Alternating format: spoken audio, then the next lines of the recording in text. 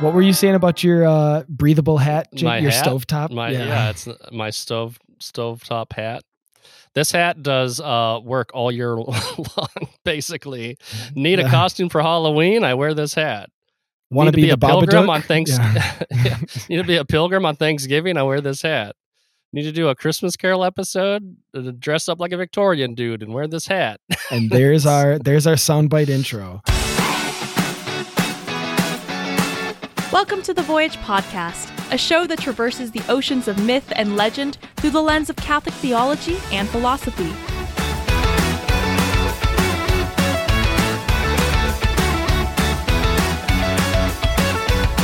Come aboard as we set sail in pursuit of the heroic life and Christian virtue, with your hosts, Mike Schramm and Jacob Platty. Welcome, everyone, to this episode of the Voyage podcast. If we sound a little rusty, it's because we actually haven't recorded in a while. We're not going to date ourselves, but it's been a little bit of a break, even though we kind of piled up some episodes that just took Jacob forever to edit. But then we kind of kept that same recording schedule, even around these busy holiday times, right? Because that's what we're talking about right now. Just for you guys. That's right. Just for you guys. So, and in this one, we're going to be talking about one of our favorite Christian myths. The story of A Christmas Carol. Yeah. Don't you think? Story. Yeah. So I love it. I love it. This is a Christmas ghost story. You know, do you think that people actually realize that this is a ghost story? It calls itself almost like a ghost story. Yeah, like we take it so for granted. Their spirits. Yeah. If you read the actual book, it does have ghostly elements to it. You know, I think depending upon your version, most people I think probably seen this through a TV show or a movie, and maybe we'll get into those too. Yeah, the Muppets version and all that stuff. So, oh, dude, I love the Muppets version. But yeah, it's I like ghost stories in general, and this is a Christmas ghost story. You know why it's a Christmas ghost story, Mike? Because back in Victorian times, it was super traditional to tell ghost stories on Christmas Eve. Huh. Have you ever heard of that? I actually hadn't heard that specifically. I mean, obviously, we're familiar. We're talking about A Christmas Carol, if it hasn't been obvious yet. I don't think I've actually said the title yet. So, talking about Charles Dickens' A Christmas Carol. But as Jacob and I are going to get into, not only we're going to talk about the fun, more modern iterations, because that's what we do on the show all the time, is where are the ancient myths, and then how are those myths sort of retold either in a Christian context or in a modern context, and how can we kind of synthesize all those together? Well, so we'll of course talk about the original, talk about the modern iterations, and then what are these specifically Christian elements to it. But Jacob, you're saying because I actually wanted to go into Christmas traditions, so you kind of segued perfully. Oh yeah, this is, I'm just intuitive like that. Something like that, yeah. But I don't know. I'm going to look it up sometime. I'm going to find out when when we stopped doing this.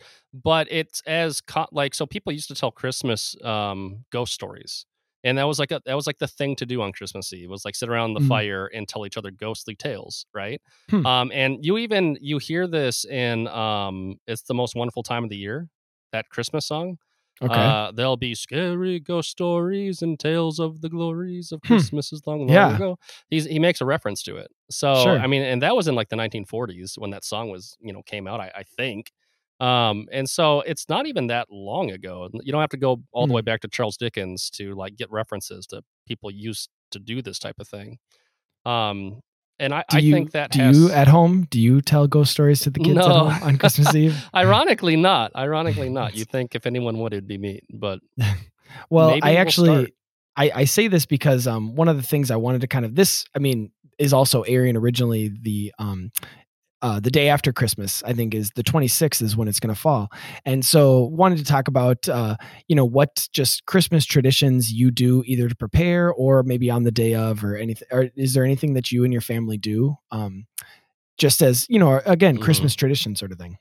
Yeah. I mean, nothing that a million other people don't do. We do have a habit of giving the kids a present on Christmas Eve. Sure. And that present, everyone 16 years in, everyone knows what's coming. It's going to be pajamas in some kind of movie to watch as a family. Sure. So it's like not even a surprise anymore, but but that's it's the comfort of the tradition, right? That's the thing exactly. too. Yeah. We do that similarly. We give all the kids a book on Christmas Eve, and then we've also done like a board game sort of thing too, where it's like, but we can't all play the board game anyway because some of the kids are just too young. So it's mom will play the board game with the older kids, and then I'll wrangle the younger ones or something like that. But sure. But the other one that go ahead. So our parish does every year, which a lot of parishes do this too. But we will the spirit of St. Nicholas will embody one of our parishioners, we'll just say, to kind of use Lord of Spirits language. The spirit of St. Nicholas will embody one of our parishioners, and we'll, kind of put on a little bit of a presentation, talk about the life of St. Nicholas. It's a little bit of a reception. So there's like some snacks and treats for the kids and stuff, and kind of try to make, the more Christian connection to Santa and St. Nicholas, known and relevant to the young people. So we've done that the last couple of years. I keep petitioning to our pastor to let me dress up as Krampus, because historically St. Nicholas and Krampus go together, right? And I said, hey, we got to try to, we got to separate the wheat from the chaff, right? So Krampus has to come in and, hit all the bad kids with a stick, while Santa gives the good kids the presents. But he keeps, he's not returning my calls. I don't get it. So that's I don't, he keeps avoiding eye contact with me after mass too, but whatever, I guess. Well, maybe you shouldn't look like a goat. You know what I mean? Like, because you show up already dressed in like the goat leggings and like the Satan horns. Yeah. And it's just like, awkward for everyone, Mike. I want to show him that I'm serious. It's like, how is he supposed to know that I'm serious? You're preemptively whipping the kids and you haven't been given permission yet. It's like, they always talk about zeal, and it's like nobody actually wants to like live it out, I guess. But, one wants to see some real commitment, some real seasonal spirit. I don't get it. So anyway, it's that's a crass holiday these days, man. Let me tell you. It's too commercial. They're taking commercial. out Krampus. So anyway, I also wanted to, you kind of mentioned, or we both talked about a little bit, our favorite versions of, I don't know, did you have another tradition you wanted to go over? I didn't want to. I make a super alcoholic eggnog that I got off the internet. On the internet, it was called Grandpa's Eggnog. That was just like Grandpa's tranquilizer eggnog. Yeah, and it is. I love giving it to people and just letting them like experiencing it without any warning, because you really get the kind of like reaction. So it's like moonshine eggnog. It's basically just like whiskey that's been put into a kind of creamy concoction to make it look like eggnog. Yeah. Okay. It's funny. It's great though. I love it. It's perfect. We did a Christmas thing over at your house last year, and I don't remember. Well, I should say I don't remember it anyway. Yeah, I might not maybe have it had worked. The eggnog. Yeah. No, that was it worked. Yeah. It worked. So that was fun getting together for Christmas. But I know we're a little, we're both of our families are not right around Christmas, but not long after Christmas. We're both expecting newborns, so we can't enjoy the eggnog with the wives. Then why bother, right? Is that? Oh, I enjoy the eggnog. Yeah, 365 days a year. If you get my drift, you're like, what? It's Christmas? Is that? What does that have to do with it? Yeah, exactly. I'm out there on the 4th of July drinking that eggnog. You know what I mean? Yeah, America sort of thing. Just a festive drink. Did you ever see? There was a movie starring Kelsey Grammer called An American Carol. That sounds familiar. I mean, is it a retelling of Christmas Carol? Oh yeah, it's literally a Christmas Carol, but like it's about someone learning to be patriotic. Oh, okay. I'm trying to think like who actually comes to visit. It is. It's one of the million versions of this story. Okay. And I think George Washington is like one of the spirits. I believe. I'm pretty sure like Patton. I think General Patton might be one of the spirits. Only in America. Only in America. It's got a very specific demographic that it's catering to. That particular movie. But I was one of them. Dang it, I liked it. Yeah, it was I guess fun. So.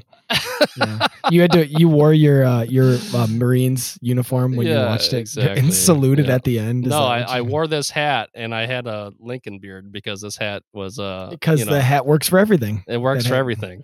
So you went through. You said Halloween, Thanksgiving, Christmas. Now you've got a 4th of July application for it as well. Man. President's Day too. That one's already covered. That's true. Yep. So you're kind of getting into because kind of the next segment that I wanted to go through is our favorite adaptations of A Christmas Carol because it's been done so many times. I've got a couple, but I wanted to give you maybe you started us off. You kicked us off with the American Carol, but. Do you think it's interesting? Here's the thing, and maybe I'm speaking for myself. I don't think I am though. I never get tired of this story. No, I've seen a million versions of this story. Mm-hmm. I watch this story in one way or another every year. It's either or it's a retelling of A Wonderful Life. It's like this and A Wonderful Life are just it's recycled, retold. Recycled has a negative connotation, but. I don't think anything can touch A Christmas Carol for just like how many different takes. Yeah. Like it's almost like they make a new one every year, frankly. Mm-hmm. I just realized every new show has to do. Yeah, every show. Every show has to do their version of either this or A Wonderful Life, if they're releasing an episode around Christmas time, it seems like. Well, and it's interesting because even It's a Wonderful Life is almost like a play on A Christmas Carol, right? In a sense, like they both kind of do the same thing in showing you alternate takes on your reality or parts of your past that help inform your present, right? Or help inform your future kind of thing. So I think that there's like a similarity to the actual type of story being told in both of those classics. A very similar redemption arc, of course, too. And like you said, the playing around with time or the what if questions, not that those elements aren't present in tons of other stories too, but just in this specific way, it seems like A Wonderful Life is a retelling of A Christmas Carol, sort of. A Christmas Carol is Back to the Future Part 1, and It's a Wonderful Life is Back to the Future Part 2. Oh my gosh. That's what I just realized. That's a great teaser for a future episode, which we did not plan. We did not plan that beforehand. So I do think it's fitting that we're doing A Christmas Carol in this month because it's Christmas. No. Obviously this month. But so what a coincidence, right? Yeah. But we've done a bunch of time-based episodes. You know what I mean? No, and sure. So it's quite fitting. It's quite fitting that our Christmas episode might as well be like time-based too, because this is like an early time travel story. And so next year when we do A Wonderful Life, it'll be the what if element. So we can do the what if season of Marvel and the what if comics of Marvel. Then we can do the what if. Wait, you're going to want to do multiverse stuff next year too? Look, honestly, it's going to have to be a multiverse series. It's unavoidable. This is the version of me that is willing to do it. This is the version of me that's willing to do it, I guess. So the only stories being told anymore are multiverse stories. So maybe you have heard of this, maybe you haven't. You're going to love this, Jacob. But did you know that there is a book called A Vampire Christmas Carol by Sarah Gray? When his old friend Jacob Marley rises from the grave on Christmas Eve to warn him about a mounting vampire attack, Ebenezer Scrooge, with 3 mysterious spirits to guide him, has one night to save himself and all he once treasured to finally win back the love he cast away. I mean, come on. Like Amazon, I think it's only $6, the Kindle version on Amazon. So A Vampire Christmas, I feel like that's got you written all over it. I want to better understand what that description was actually like. He's trying to save his money. Everything he much valued. It says plus get the girl. He wants the money and the girl, right? Like that's I don't know. I can't tell you anything at the expense of the vampires. I can't tell you anything more, but that's your teaser. So if they're actual European folklore vampires, I might be interested. I feel like I had you at Vampire Christmas Carol like that. I didn't need to describe it any more than that. Like how I don't trust anything. You've got me all wrong, Mike. How are you still here recording and not downloading the book so that you can read it immediately? I actually am super leery of anything post 2015 that has the word vampire in it. Okay, so that's probably fair. I historically like vampires, but I didn't write down the publishing date. It might have been it could have been before that, to be honest. I didn't write down. If it came out in like 1843, I'm totally there. Okay, all right. The other one is A Christmas Carol Murder by Heather Redmond. The latest novel of Heather Redmond's acclaimed mystery series finds young Charles Dickens suspecting a miser of pushing his partner out of a window, but his fiancée, Kate Hogarth, takes a more charitable view of the old man's innocence. So, A Christmas Carol. Okay, so Murder. he's like the person everyone hates, who's obviously the bad guy, but he's not really he's not the murderer. Just because he's a bad man doesn't make him a murderer. Is that what the one you'd least shtick expect? Is? Maybe. I don't know. I haven't read it, Jacob. The innocent bad man that gets defended by the public defender. The misunderstood bad man. The misunderstood bad. I don't think Scrooge is misunderstood. I think Scrooge is in definite need of repentance. So the one that I actually wanted to talk about, because I legitimately really like it, and I actually rewatched it last night in preparation. So there's the new iteration of DuckTales, which came out in like 2017, 18, and 19, or no, 2018, 19, and 20, or something around those years. But so they read it. So it's not the one from the 80s and early 90s that we might remember from our childhood. One of the best ones. I'm going to talk about that when you're done with this DuckTales one. Well, I will say the new iteration, I really, really enjoyed. Really? And it's a very it's 3 seasons, and the 3-season like arc of the whole story is really good, but then each individual episode, I strongly encourage it. But anyway, I'll have to check it out. They do kind of and part of their whole thing too is that they will take a lot of those either like tropes from the earlier DuckTales stories and kind of turn them on their head in like a funny or a unique way or something. But they, of course, with obviously the main character Scrooge McDuck being based off of Ebenezer Scrooge, they're going to play around with the the Christmas Carol story. So so there's the obvious reference. It's a turning around. It's instead of him like being visited by the ghost to like scare him out of his wealth, because again, who wants to see that again? The ghosts are coming to party with Scrooge because he likes to get out of the responsibilities of taking care of everybody around Christmas time. But the clever part the ghosts of Christmas past, present, and future are coming to party with Scrooge. With Scrooge, yeah, that's part of the and part enjoy of the story. Enjoy the irresponsibility of the holiday. Is that what's happening? So what's now where the story gets kind of interesting or clever or different is have you ever heard of a Wendigo? Sure. Oh yeah. The mythical Absolutely. Wendigo. So there's a Wendigo in this one, which is. Does he inspire? Is this the episode where like the 3 duckling nephews are served up on platters? Not yet. No, we don't go there.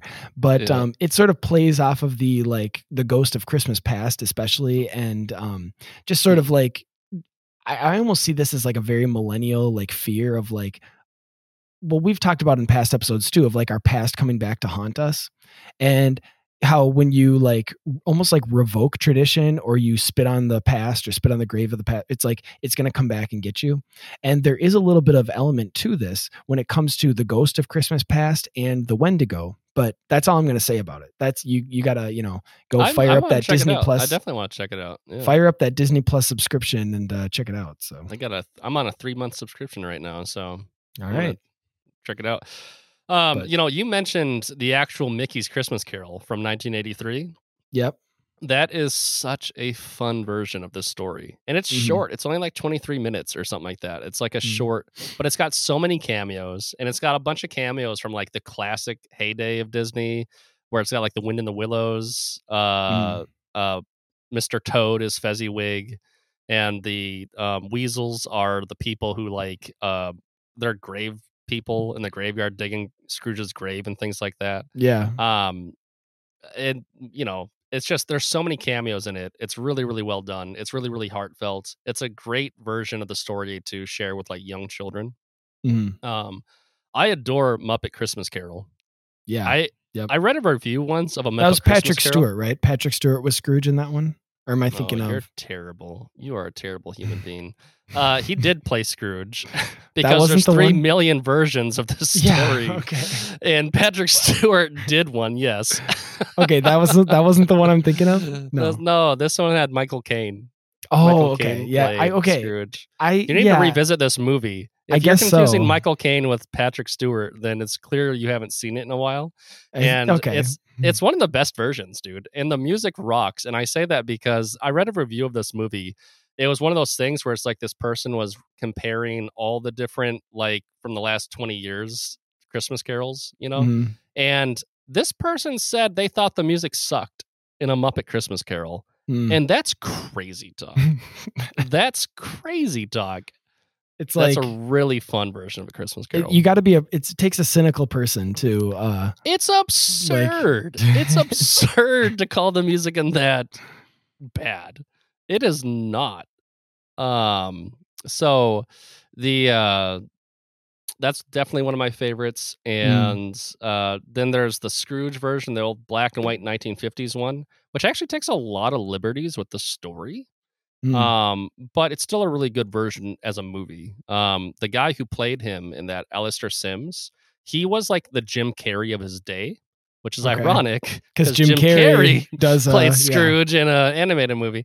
I brought this up just kind of thinking about the Christmas Carol, and I just kind of said to my high school students, I was like, are you guys familiar with A Christmas Carol? Just wondering if it's even like relevant, you know, like just the original story. And I said, like, what version of it would you guys have seen? And the one that they were most familiar with was the Jim Carrey one, which again, age-wise, that sort of makes sense. No, it makes sense. And here's the thing. I am middle of the road on the Jim Carrey one. In some ways, it's kind of great. Like it's really, really faithful to the novel, for one. And you get a lot of stuff in there that is really on point. But then you also get a lot of like roller coaster rides and, you know, trying to use the image capture technology and the 3D technology to try to wow the audience in theaters and things like that. And so this movie kind of ruined itself by putting a bunch of weird dated or like dating effects and like thematic choices that makes it kind of a goofy movie. It's like this really, really great version that is full of really, really odd decisions. And because they did it in like that 3D animated style of like the mid 2000s, it doesn't, you know, the graphics have been kind of like superseded. You know what I mean? It's got that weird Dead-Eye Polar Express thing going on. Well, we've talked about the Uncanny Valley before. And there's like Uncanny Valley stuff going on. And so I wish that someone would do a movie version that is like that movie, that attempts to be really, really faithful to the novel, but without gimmicks. Just like do a good live action or whatever, realistically animated if you want. You know, the way they've gotten human figures and animation down pretty good nowadays. If someone did... It's uncanny.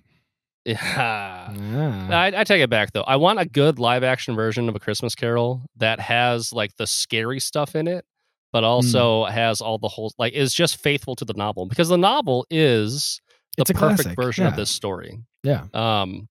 It's got really creepy moments in it. It's got tons of heartfelt moments in it. And Charles Dickens is such a whimsical writer, and he's so good at writing people and situations. I listened to because it's like 3 hours on audiobook. It's more of a novella, and you can find it on YouTube for free too. So yeah, sure. I listened to Tim Curry read it though, and it was great. Tim Curry is so good. He did a great job reading it. Yeah. So I love this story. Well, let's get into the actual novel itself. I just have a couple of like general, I guess, statistics about it. As we've mentioned, written by Charles Dickens. You've got published 1843. So we're talking, what would that be, like post-industrial England, or kind of the, in terms of the setting, because it's taking place in Revolution time. In a sense, it's taking place in the present day of when it was written. So Well, it's not like he's, even though it's obviously including ghosts and there's a lot of like mythical elements that we're going to get into, it's not so much supposed to be a once upon a time story. It could be a, just yesterday sort of story kind of thing. I do think it's interesting because I forget that Charles Dickens was writing, for his time. So every single Charles Dickens novel is a contemporary novel that he's writing. You know what I mean? Yeah. But he's become such a, a creative mind from the Victorian era that everything just feels old-fashioned-y, with Charles Dickens. But he was a super contemporary writer, and frankly was kind of a progressive guy as far as like the type of stuff that he wanted to talk about in his works and things like that. Yeah. It's taken place contemporaneously for his audience. But he basically invented Christmas as we understand it. I mean, Jesus invented Christmas. Right? Okay, well, thanks for clarifying that. Yeah, I didn't know what you ortho bros were changing up. You guys aren't the ones to change things either, so that's kind of surprising. But and this is completely unrelated to the fact that we're doing an episode on this. And you know how I said there's 3 million versions of A Christmas Carol? Yeah, I am going to create an Orthodox Christmas Carol play for the kids to do at the church this year. In fact, I've already done it.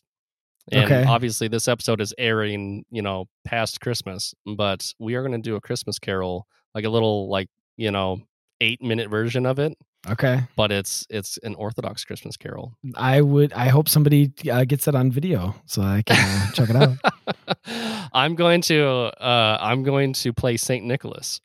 Okay.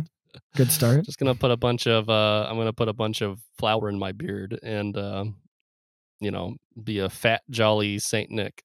So excellent. Mm-hmm, yeah. So the other thing I thought was interesting about the kind of the structure of it is, so it's broken up into 5 staves, which I mean it is called A Christmas Carol. So it's like the kind of the parts of I'm blanking now.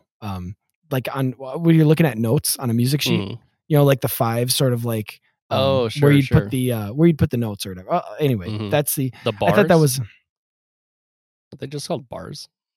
I'm not a musician. I don't know. Okay, that's I double checked. I looked. It's staves, STAVE. So, okay, all right. But anyway, so that sort of fits with the whole kind of, it's called A Christmas Carol. But now I want to get into so how is this in general? We don't have to talk about how it's a Christian myth yet, but how is the story itself mythological? So what are those kind of mythological elements besides ghosts, which we'll talk about the ghost part of it too, but like what are some of the things that we can kind of draw out from the story that shows that it's clearly, whether you want to call it a parable, which it very much is a parable, right? But a mythological story too. I was going to go directly to the spirits, but if you want to talk about non-spirit elements of the story. I guess that's fine. Go ahead. Well, all right. So the first thing that comes to my mind when it comes to this, and I actually used A Christmas Carol as an example when trying to describe things to my kids about the nature of like how spirit works, right? We use spirit very, very broadly in English. So, wine and liquor can be called a spirit, right? Or you have school spirit. Or, the spirit of 76, right? The founding fathers. This idea that spirit refers to something that pushes you. Spirit refers to something that influences you, right? Yeah, or that's takes you why out of alcohol yourself. Is. Yeah, exactly. Takes you out of yourself, certainly. Theologically speaking, and I mean, I don't know. I guess we're going to kind of mix up your goals here as far as trying to keep, Christian stuff and myth stuff separate or whatever. It's okay. Do whatever you want, as always, Jacob. Yeah. We'll say that's my gift to you. That's my Christmas gift to you. Thanks, buddy. Yeah. But it's just what I always wanted. But the spirit, everyone has a soul. Any living thing has a soul, right? This is Aquinas, is it not? It's Aristotle. Yeah. Oh, yeah. Okay. There you go. Even further. Yeah. So Aquinas, Aristotle. I mean, come on. Okay, let's slow down there, buddy. Let's not go beyond our depth a little bit, okay? Okay. So it just means something that is living that animates you or whatever. But a spirit is a certain kind of soul. A spirit, and so like when we say that we are spirits, that we have a spirit, right? Or even when we're talking about the Holy Spirit, which is God's spirit. God has a spirit, the Holy Spirit. We're talking about the element of us that uniquely empowers us to be an image of God, right? Well, it implies agency. It implies a little bit more agency, absolutely, to use that language. intentionality. Yeah. Exactly. Everything that's living has a soul, but not everything that's living is a spirit, right? But I also think now this is where we're going to get back into like the mythology of things and things like that, or the understanding of like spiritual reality, is that there's disembodied spirits, right? The angels, the demons, these creatures that back in the day were called gods, small g gods, like Zeus and Aphrodite and all that. These things are spirits, like they're a spirit. And so this is, you mentioned Jonathan Pajot a little bit ago, I think, right? I think that was on camera, but like, maybe, I don't know. I think I said Lord of Spirits. Not, I don't know. I'll be editing this world. Episode. Thank goodness.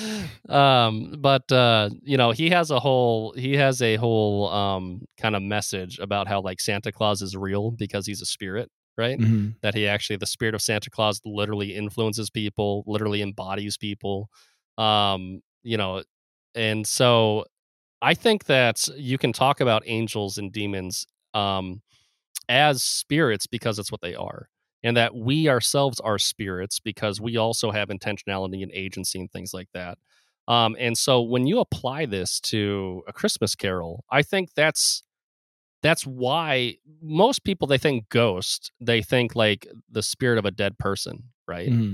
But what Charles Dickens says is that like it's just the spirit of anything that influences people.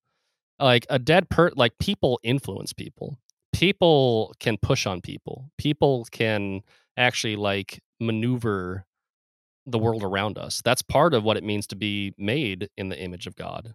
We're called to go and participate in the culturation of reality. And speaking to that, the movement is not just physical, and it's beyond physical, because you get the sense too, and a lot of the adaptations of the story, it gives you the sense that like after he's been visited by the ghost of Christmas past, present, and yet to come, you get the sense that he's like waking up from a dream. And so in one sense, Scrooge hasn't moved at all, right, physically, but he's very much moved in terms of like in a much realer way, in a much more profound way. He's moved from, this, actually the beginning of the novel describes him as like the hardest of hearts, like the coldest of cold. Oh yeah. And then he becomes the most generous person in town. So like that's a much bigger movement than him going from this side of the country to the other side of the country, or, wherever he was being carried off to. Oh, absolutely. I don't have a hard definition for when a spirit, so if I say that Santa Claus is a spirit, or there's such a thing as school spirit or something like that, am I saying that Santa Claus is a god, is a angel, a demon, or something like that, right? I'm not prepared to say that, but I'm also I'm not sure where the line begins and ends, right? We'll use Santa Claus as an example here because it's Christmas. Saint Nicholas, the bishop of Myra, is real. He was a person. He is one of the most beloved saints of all time, and that kind of makes him one of the most influential saints of all time, right? And the spirit of Saint Nicholas, there's a reason why Santa Claus is based on Saint Nicholas, because like his spirit of generosity and his influence within the classical Christian tradition, within Catholicism in the West, was so profound that he became the template model impression that started out in all these like Scandinavian countries and like Northern European countries, as being such a formidable presence during his feast day. And then that in modern times becomes Saint Nicholas. I think that you can have Santa Claus, Sinterklaas, right? Saint Nicholas. Like, there's a good version of him. He's the bishop of Mira. He's real. Yeah. Santa Claus is real, right? Like, he's a bishop from Mira, and he listens for your prayers, and you can pray to him and all that. I think that there's like an evil version of Santa Claus, though. There's like a co-opted version of Santa Claus that is the crass commercialism of Santa Claus that's been completely secularized and removed from Christ, right? And who's to say, like, I know that Santa Claus is a concept, but who's to say there's not some kind of demonic reality that's adopting the visage of that Santa can Claus. Move people just as much as the you know model of generosity and Christ-centeredness and all that stuff, which is why, like I mentioned at the beginning, a lot of parishes will try to sort of like take that back and say, we're gonna like reintegrate, we're going to keep the Santa Claus thing because it started off as a good thing. Even if most people are familiar with a corrupted version, we want to move people back, or people be moved again by the original, obviously the purest form, or the one that is Christ-centered. I like how, so just talking about the ghosts before we even get into Christmas past, present, and yet to come, Marley. So I was saying how is it mythological? So Marley, if you think of our archetypes in mythology, Marley is a herald, which I hadn't thought about until just getting ready for this episode. But like, he's the one who heralds the ghosts that are going to do the real action in the story. He's the one preparing the way. And what's even really great about this is, again, if you don't, that you won't see this unless you actually read it, is before Marley shows up, Scrooge starts to see these bells that are ringing. And that's exactly what a herald would do, right? Sure. And so he's ringing the bell, and then, but what it sort of transitions into, the bells ringing to it becomes the chains clanking, the chains that Marley carries with him. So it's almost like a transition from the one to the other, where, the bell is preparing the way, which is what Marley's going to do. But it's also the clinking of his chains, which he created because of his greed, which we'll kind of get into when we talk about the specific Christianizing of or the Christian nature of it. But I just love that. So, him being that he's announcing, he basically gives you the entire, like the whole book in that first chapter, or that first stave, of saying, well, like, this is what the book is going to be. This is what the whole book is going to be about. This is what you, the reader, need to learn from it, and all that stuff. So he's heralding it to us just as much as he is to Scrooge too. Well, it's such a really great scene too. From especially like from a Catholic perspective, that's all purgatorial for sure. It's like openly purgatorial. I know. That's what's funny about it. One thing that's not really captured very often in adaptations, some of the older movies still have it, but there's this really powerful moment where Scrooge is shown the whole world full of spirits, and they're all people that are dragging the chains, just like Marley is. He's not unique. Basically, he's given a vision of London. He looks out his window, and it's just full of spirits everywhere surrounding everybody. And their torment is that they can no longer assist anybody. They can no longer influence the world, right? Well, yeah, and actually it reminds me of, and I put this, in the Christian mythological section, but we can kind of combine them all together. It's very much the story. I think it's pretty hard to mix, to keep them separate. This is such a Christian story. It's very much, it's the parable of Lazarus and the rich man. And so you were describing it as purgatorial, but it almost is modeled, like you can almost see how Dickens was modeling it after the parable of Lazarus and the rich man, where after the rich man dies and he's in this torment, he wants to go back and warn his brothers, basically, which you could take that as biological or just kind of spiritual brothers. And that's kind of what Marley was, in a sense, he was granted this permission to do almost. Which is a fascinating, from a Christian perspective, because we think that prayers for the dead are efficacious, right? There's this idea that God will grant a certain, and it's always unique. It's always dependent. There's not some kind of like one shoe fits all way that God answers people's prayers. But there's tons of stories of people having visions from people coming back from the other side of death. in order to help their repentance, right? And I mean, I acknowledge that Jesus, in that parable that he says of rich man and Lazarus, he's saying, I'm not, if they don't listen to Moses and the prophets, then they're not going to listen to you, kind of thing. But frankly, the Christian tradition does have examples of both. And in this case, one of the things that Marley says when he shows up is people are assigned to travel a certain distance in life. And that travel is meant, it's like getting your steps in, as my wife might understand it or put it. But like, you're supposed to travel the world a certain extent in order, like in a charitable way.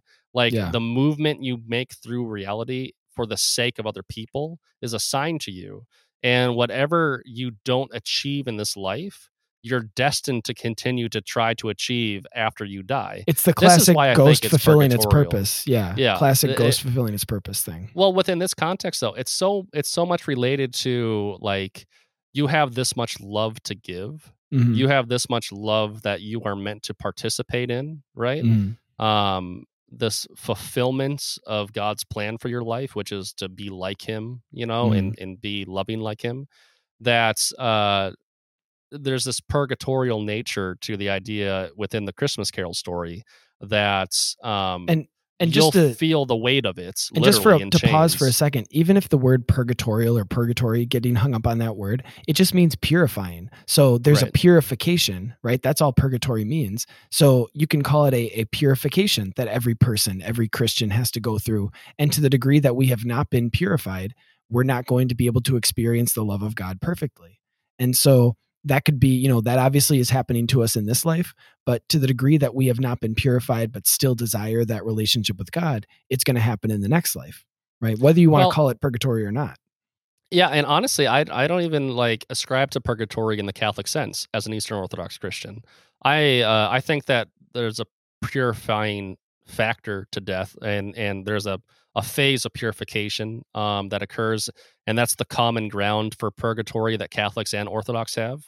The Catholic Church kind of explained it more, across time in ways that the Orthodox Church hasn't bothered explaining it in that light. But this basic idea that you'll come around, though. That's okay. You'll come around. But I love the Christmas Carol version of this, though, because basically the idea is that it's repentance. That Marley's repentance is experienced in death, and his inability to actually move. There's, and this is Lord of Spirits stuff. If you've listened to any of the most recent Lord of Spirits episodes in late 2023, they point out that the dead can't repent because they're not alive, they're not embodied. And so without your body and without your ability to live in time, you can't act on the world. You can't participate in God's love. You can't be what you're supposed to be because you're no longer physically manifest, and you're no longer temporally manifest. And so you literally can't give someone a cup of water. You can't give someone your cloak, right? You can't walk the extra mile physically with somebody. That's what it means to say that the dead cannot repent. But we also get this impression, as it's kind of dictated in A Christmas Carol, but also kind of going back into Christian ideas, that the living can experience repentance and help the dead in some manner through their prayers, right? And that purgatorial state, that purifying state, it's envisioned in A Christmas Carol as these ghosts no longer able to help people, but having to watch in sadness and in repentance to see all the suffering that they could have alleviated, but they didn't. But on the flip side, how they get to repent. You get the sense too that Scrooge's conversion or Scrooge's repentance aided in the purification or the alleviation, and that's why Marley was participating in it too. And so that's all part that we're all sort of extrapolating from this first conversation between Scrooge and Marley right at the beginning of the book, before any of the the real juicy stuff of the story comes up. That's the thing, though. I actually think that I love the rest of the book too, but this first stave is just amazing peak storytelling, and it is so rich that it's probably one of my favorite parts of the book, frankly. Everything about it. And if you remember, again, this is a detail. I think I've seen it in one of the versions. Like I said, they all get jumbled together. But do you remember when Scrooge goes to go home that evening and he sees Marley's face in the door knocker or in the doorknob or something? And, no, it's the door knocker. Yeah. And he mentions that he is sort of tied to that place, as you were kind of describing. So he's tied to that place. And I remember there's that, I call it skeptical Scrooge, where he's like trying to like dismiss, Marley's presence. You're a little bit like, there's more of gravy than the grave about you. I love that line too. Yeah. But he's like, well, wait, if you've been tied to this house for the last 7 years, how come I'm just seeing you now? And it's like, seriously, Scrooge, like that's what you're going to you're going to look at, you're going to be so tied to, but it kind of goes to your thing about, in this life being tied to the body, being tied to time in a different way. Cause that's what we're doing this month, I guess, is time, right? That's the month of December. Yeah. That's how it worked out. Speaking of that, it's mythical because it's eternal, right? We get a peek at the past, the present, and the future, which means that when we're experiencing this story, we are stepping into eternity. We're stepping into eternity by getting a glimpse of all three of those, because that's what eternity is. Eternity sees the whole picture, and so that's what again makes this a sort of myth as well. Well, one of the things that's great about, I'm telling you, I really love this book. And I think that it's like a really profoundly Christian book. But it's also very, what's the word when you're just hypothesizing, right? This isn't dogma. Yeah, speculative. Yeah, speculative. That's a great word. It's not dogmatic. I'm not claiming that it is, but it takes Christian ideas very seriously. And one of the things that I want to point out about the nature of this book is it's not so much a time travel book as it is an eternity book, like what you're saying. Yeah. You know what I mean? When the spirits come to him, they take him outside of temporality and they just start to like show him almost like a heaven's eye view of the first one is his life. And she's called the Ghost of Christmas Past. And she focuses on elements from Scrooge's past, but especially in the book, it's not just his past. He actually is taken to see his old fiance, what her life looks like now, and even after he's out of it, right? So he is shown other areas of other people's lives from the past too. It's basically this atemporality that he's being brought into. It's this kind of Charles Dickens is sitting there and saying, what would it be like if we weren't beholden to time, and that we could enter into this spiritual eternal realm where the spirits reside, where the spirits live, and so Marley is like the spirit world reaching out to Scrooge, but then Scrooge leaves the temporal world and enters the spirit world with the three ghosts. He's a man out of time. Is that the that's right. That's our crossover. Yeah. There you go.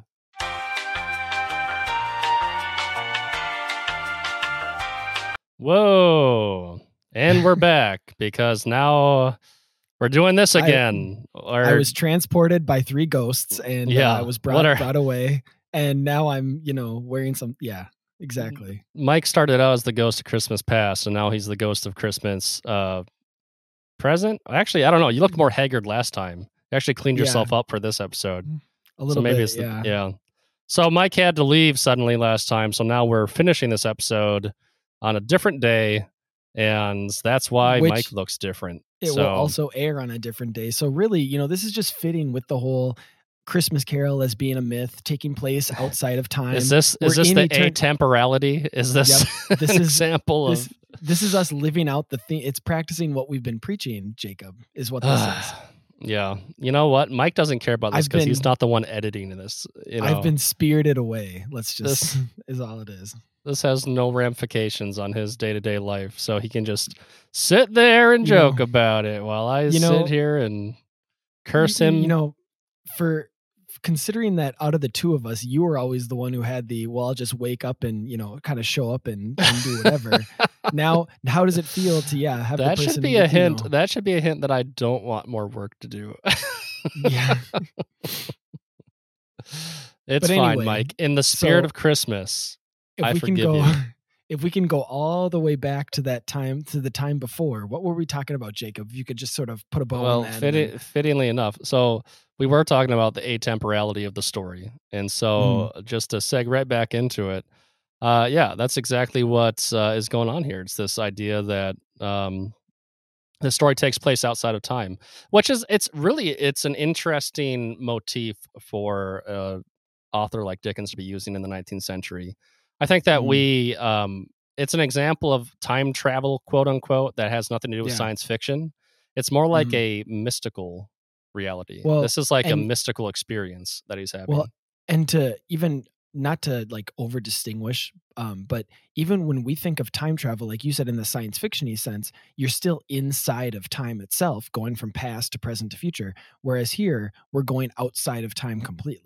So it's almost like it's a beyond time travel sort of story, which, I mean, that's like any story that begins once upon a time, any story that is, a fairy tale of some kind, which this is him going from the real world of London to the world of fairy when he is, transported out of his window or carried out of his window by the spirits. Well, and it really, at the end, when he wakes up, he's like, the spirits did it all in one night. Because as you're reading the story, it feels like it's taking place across days, right? Even though there's only the clocks are chiming every hour, right? So really time makes like no sense at all, like ever. But Scrooge definitely wakes up feeling like, what day is it? Did I miss Christmas kind of thing? He's not sure because of how long it felt, right? So it really speaks to this eternal experience. Well, and the dream-like quality, right? It's like you wake up from a dream and you're like, that was only, this long or whatever. So but yeah, kind of moving into our third sort of segment, or our last area that I wanted to explore, is we've talked about, the story itself. We've talked about how it's a myth in general, but then how specifically is it a Christian myth and parable? And I don't want it to just be focused on the morality, even though that's obviously a big part of it, right? In terms of Christian morality and what it's talking about, what's he saying about greed and all that. But we're just going to kind of go through some of the Christian mythic elements to the story. This last one. So I did think it was interesting, and this, I'm not going to try to take this too far or put too much attention on this, but if you even like the Wikipedia page says that it's broken up into those 5 staves or the 5 parts. And my first thought was, like the Pentateuch, like, I don't know, like, I mean, there's something to be said about, the most important books in, whether you're talking about the Pentateuch in the Old Testament or even just the book of the Psalms is broken up into 5 parts as well. Shocked by you, Mike, as a high school teacher, that you don't just recognize this is just basic essay writing. You have your thesis intro, statement, you have 3 paragraphs, three paragraphs of content, and epilogue. Charles Dickens was phoning it in when he wrote A Christmas Story. What I think you're forgetting, Jacob, is that even the essay itself maybe has a little bit more theological weight to it. Maybe that's you're putting the cart before the horse, Jacob. Modern essay instruction is based upon the Pentateuch. Is what you're telling me. No, I'm saying that our Christian heritage runs deeper than I ever anticipated. I'll be honest. I do believe that unironically, Jacob, and I think you do too. So I wouldn't dismiss it. It's because it's a reflection of reality. And so there's a reason why, when we look at the Pentateuch, whether we look at the book of the Psalms or even just the 5, quote unquote, historical books of the New Testament, where you have the 4 Gospels and Acts of the Apostles, there's something to that. And like you said, the 5 paragraph essay, intro, body, conclusion, body being broken up into 3. But even is there a deeper reflection of reality in just the way that we convey a thought, right? Because I do tell my students, Jacob, when they do write their 5 paragraph essay, it is supposed to come full circle like a story, right? You introduce the concept and you give your thesis, then you restate the thesis in the conclusion because you're bringing the reader full circle, just like a hero's journey, Jacob. So, yeah. Well, since we're stretching so far, I've literally used that. So, wait. Since we're stretching so far, I'm going to suggest that it's actually the 2 natures of Christ and the 3 persons of the Trinity are reflected in this cosmic, 5 symbolism that's going on. I look forward to your blog post for the Voyage blog. I look forward to editing that, Jacob. So please, by all means, All right. Buy my book. I think it's self-explanatory enough. I'm just going to leave it right there. Yeah, it's just so obvious that it's like that's the thing. It's not even worth Yeah. Well, I'm just giving you a hard time, and honestly, I do. Numerology. We got to do a numerology episode. That's what this sounds like. No, I'm on board with that. I'd give you a sarcastic response, but like you said, in the spirit of Christmas, we'll continue on. And I did preface all this with saying I don't want to stretch this too far. I just thought it was interesting. So, moving on. There is we do need to kind of touch on the nose of the greed versus sin, obviously kind of parable or morality aspect to it. So why don't we just kind of power through with that as well? Well, if you read the Gospels, Jesus has like two main bodies of people that he picks on, right? One is like hypocrites, as kind of defined by the Pharisees and the Sadducees and like the people in religious power that aren't living out like, the convictions of their faith, right? And who is the other who's the other main thing that Jesus likes to pick on? It's the rich, right? Yeah, it's the rich man. Yeah. And I did mention at the beginning of this that you get a sense of the Lazarus and the rich man when Marley shows up. Mm-hmm. So it's very much and now obviously Scrooge is sort of like he's almost like the apotheosis of Marley. Like he's like the rich man, and Marley even says this. He's like, my chain stopped 7 years ago, but you've been working on you've been adding to yours for the last 7 years. Oh yeah. Which again, numerology, that's a significant number that it was 7 years ago that he's been working on it for 7 years sort of thing too. So. I don't think that it even has to be a moralistic thing. I do think that Charles Dickens is famously kind of moralistic. He, he's downright saturating in like his black and white and all that stuff. But in this particular case, I actually think this is a fairly pure, very just kind of derived from some basic Christian tenets about like how rich can equal corruption, right? Mm-hmm. But it doesn't have to be. But like this is a repentance story, like through and tempered by generosity at the end, right? Because Scrooge doesn't stop being rich. He doesn't sell everything he has, like the "What must I do to be perfect" guy.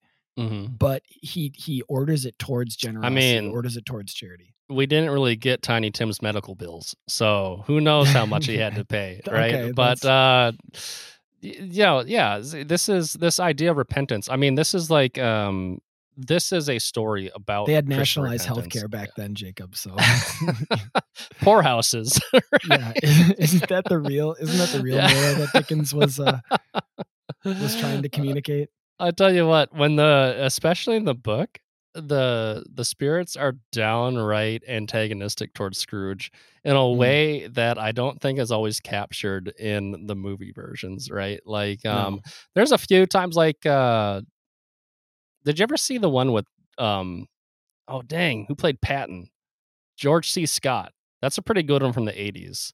Okay. I'd be remiss if I don't like drop that in this podcast. But if you want a fairly recent version that's in color, not black and white, that's still like a really good, faithful thing.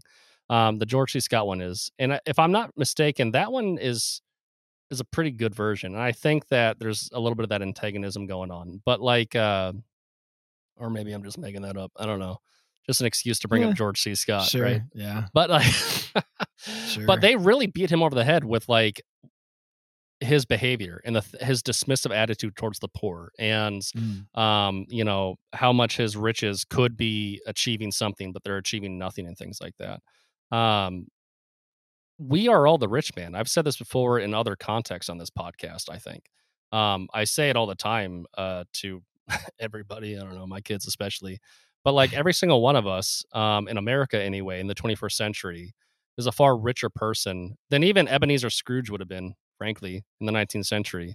He might have been relatively way better than everyone else, but he didn't have air conditioning. He didn't have a refrigerator. He didn't have a leisure lifestyle of just sitting around, binge watching 3 million versions of Christmas Carol, Yeah. Like, but to be fair, part of that was his own doing too. He didn't like leisure. No, I know he didn't even use his wealth. He wouldn't have wanted. Yeah, he wouldn't have wanted leisure. Which maybe we'll kind of. Oh, go ahead. Maybe that's why he was able to repent, because he wasn't actually using the wealth on himself. Because if he had, then he would have gotten too soft, and then he's like, I can't give up my binge TV. I can't give up my Netflix, Yeah. You'll have to do an updated version. You know what? Here's a novel idea, Jacob. Do an updated version of A Christmas Carol. Can you imagine? I already said I'm going to do a Christmas play on my church. And in that play, I actually is the rich man. It's not Scrooge. The Scrooge character is just called the rich man. And Tiny or Bob Cratchit is Lazarus. See, that's pretty clever, right? Yeah. See. So the other thing too is his actions have real effects on others and himself. Now, why this is actually, and you were kind of talking about, and we'll talk about repentance a little bit more too, but this is what separates all Christian stories from every sort of ancient myth. Is the story in ancient myths was they were ordered by fate, right? That was like the overarching force that moved every character. And that was the real struggle, right? It wasn't me versus my fellow man. It wasn't me versus even the gods. It was me versus fate. And so now you have Scrooge, who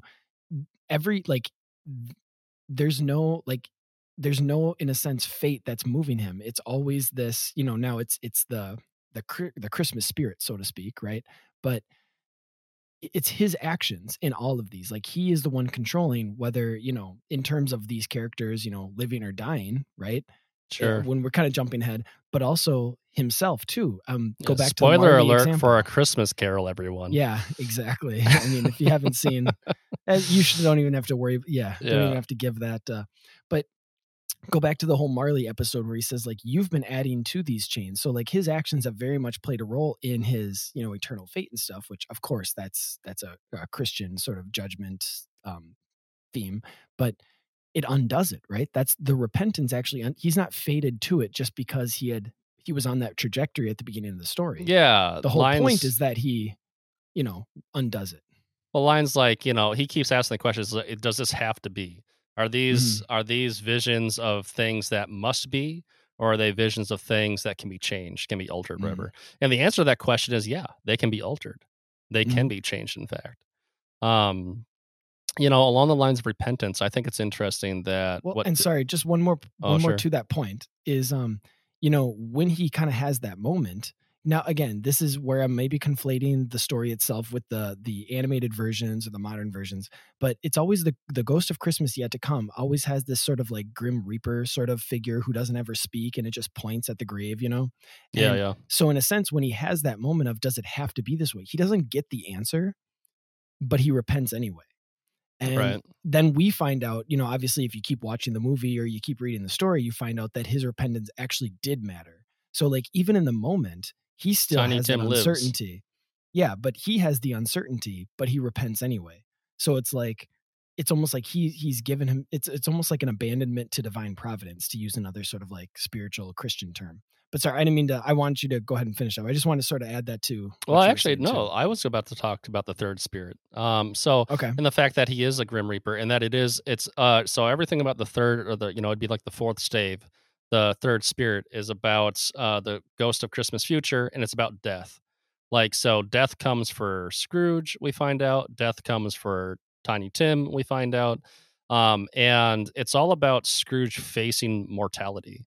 And I think that's a really, really, it's almost, if there's anything that I think people would criticize about A Christmas Carol, it's this idea that Scrooge seems surprised at death, right? I always found that a little bit like, are you just now realizing that you're about to die, Scrooge? When that your business partner and like, only friend. Like, has it not occurred to you that death is, impending, and why do you act so surprised at this idea that death, and he even, or even that death would kill a kid? Because it's like, you're living in, pre-industrial, or, very early post-industrial, like, kids die all the time. I mean, it's like, well, and he's being shown all these people reacting to his death, but the spirit doesn't talk, right? And so it's basically the entire time Scrooge is like, oh, I get it. You're showing me this other guy's death so that I can see how everyone hated him, good thing that's not me kind of thing. And as a reader, you're sitting there going, Scrooge, I mean, come on, man. Like,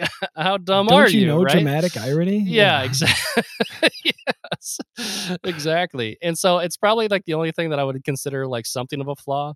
But if we're being charitable towards it, I think that what you can say is that it is a fairy tale, and the dramatic irony is important to the story, and the idea that people don't actually consider death. Like we don't take death seriously, and we'll see it applied to everybody else but ourselves, even when it's looking us right in the face, right? And the reality is that death is looking at us right in the face like every day.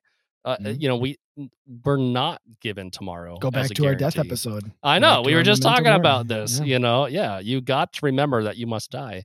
And that's the lesson that Scrooge learns. But that's also what makes this ultimately such a Christian story, is that it is about facing death. It is about facing the grave, and how the actions that we take in this life are crucial towards how we engage with death at the end of our life. And when he's given a sneak preview of death, it's the final nail in the coffin, blah blah, of his selfish ways, right? And it's his final act of repentance is to remember death. And see, and the great kind of connection that has, because I said I wanted to go.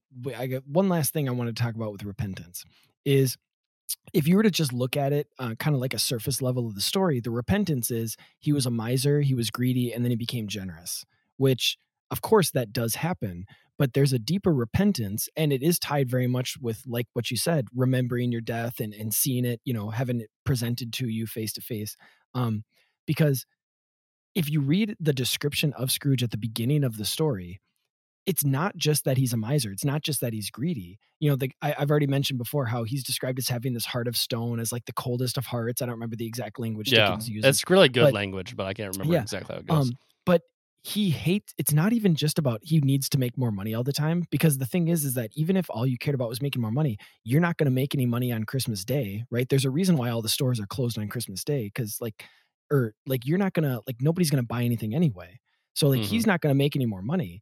But he hates the concept of charity itself. He hates the concept of giving somebody a day off when there could be work to be done. And that's the real kind of conversion, or the real repentance that needs to happen, is that, that's about as close to the sin against the Holy Spirit as you can get, is that the very concept of, charity, or you were even saying leisure, right? He doesn't even use the leisure time. Like, that's what he really hates. And he hates seeing it in himself. He hates seeing it. Can you think of a more modern seeing it in himself? Yeah. Well, I hate seeing it in Cratchit. It's like, and I can't remember. He had like the one boy that he's like, "Oh, I'll let you off early this day, but you have to make it up the next day and work." So it is Cratchit. No, that is actually Cratchit. Okay. Yeah, same guy. I mean, like, I think that you see a lot of people. Like, I work in corporate America, and there's a lot of talk about taking your leisure time seriously, right? Like, there's been this kind of U-turn from the kind of like hardcore work ethic of like the 50s through the 80s and things like that, where like the only thing that matters is like being efficient and making the most use of your time and things like that. And I think there's been a positive turn towards trying to, at least in some businesses, my work is done pretty well with this, I would say, is taking your whole life seriously, so that you're like a easy to work with and productive person at work kind of thing. They see the holistic benefit of it. In some sense, Dickens, living in this industrial revolutionary time that he was writing in, he prophesizes, what that's going to turn people into.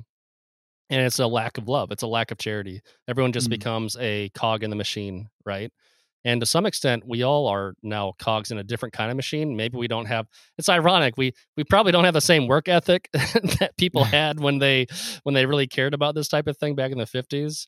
But we didn't escape a machine. We just kind of got turned into like more of like a digital currency. Now it's like not so much the production machine, it is the consumption machine. Yeah, and exactly. So that's that's the different type of, you're still a cog or whatever, but it's almost like it's doing something different, but you still have that, nameless, faceless, valueless sort of, I mean, that's not that that's really the case, but, It's not really the case, but that's obviously what's being, of course. But I think it's what turns people into, sure. Yeah.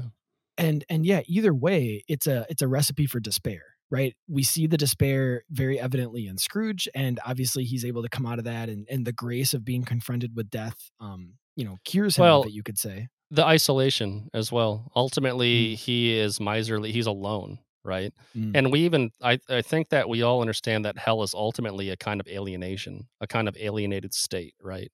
And that everything that we see is wrong in society right now that's really coming to the surface are all kind of symptoms of alienation and a lack of community around us and things like that. Even in the midst of people, we're surrounded by people. We spend more time on this thing called social media than ever.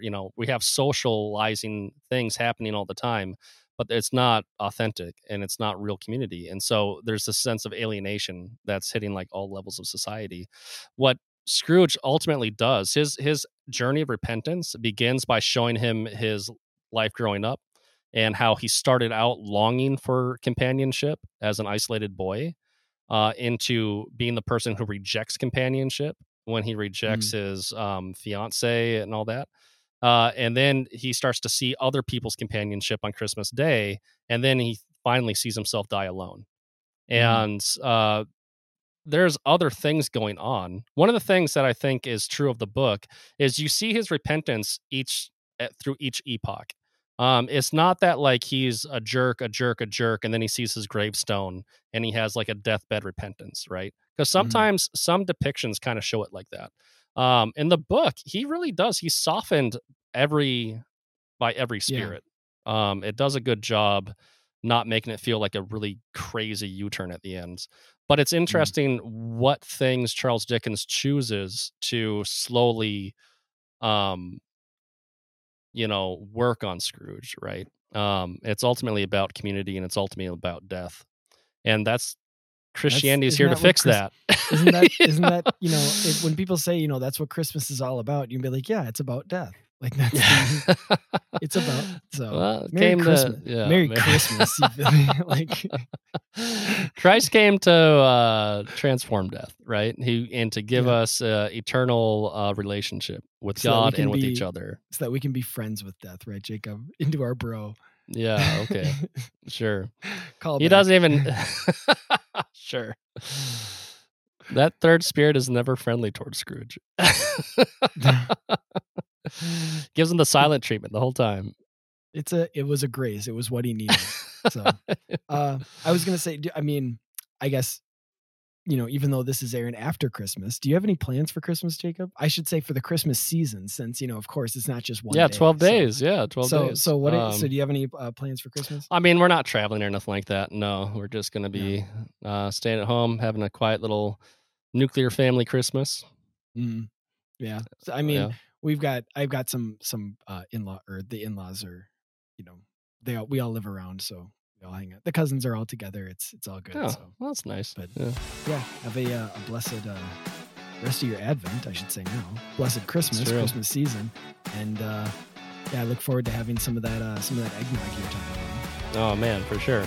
And you as well, Mike. Merry Christmas. And I guess the only way to end this episode is like and subscribe.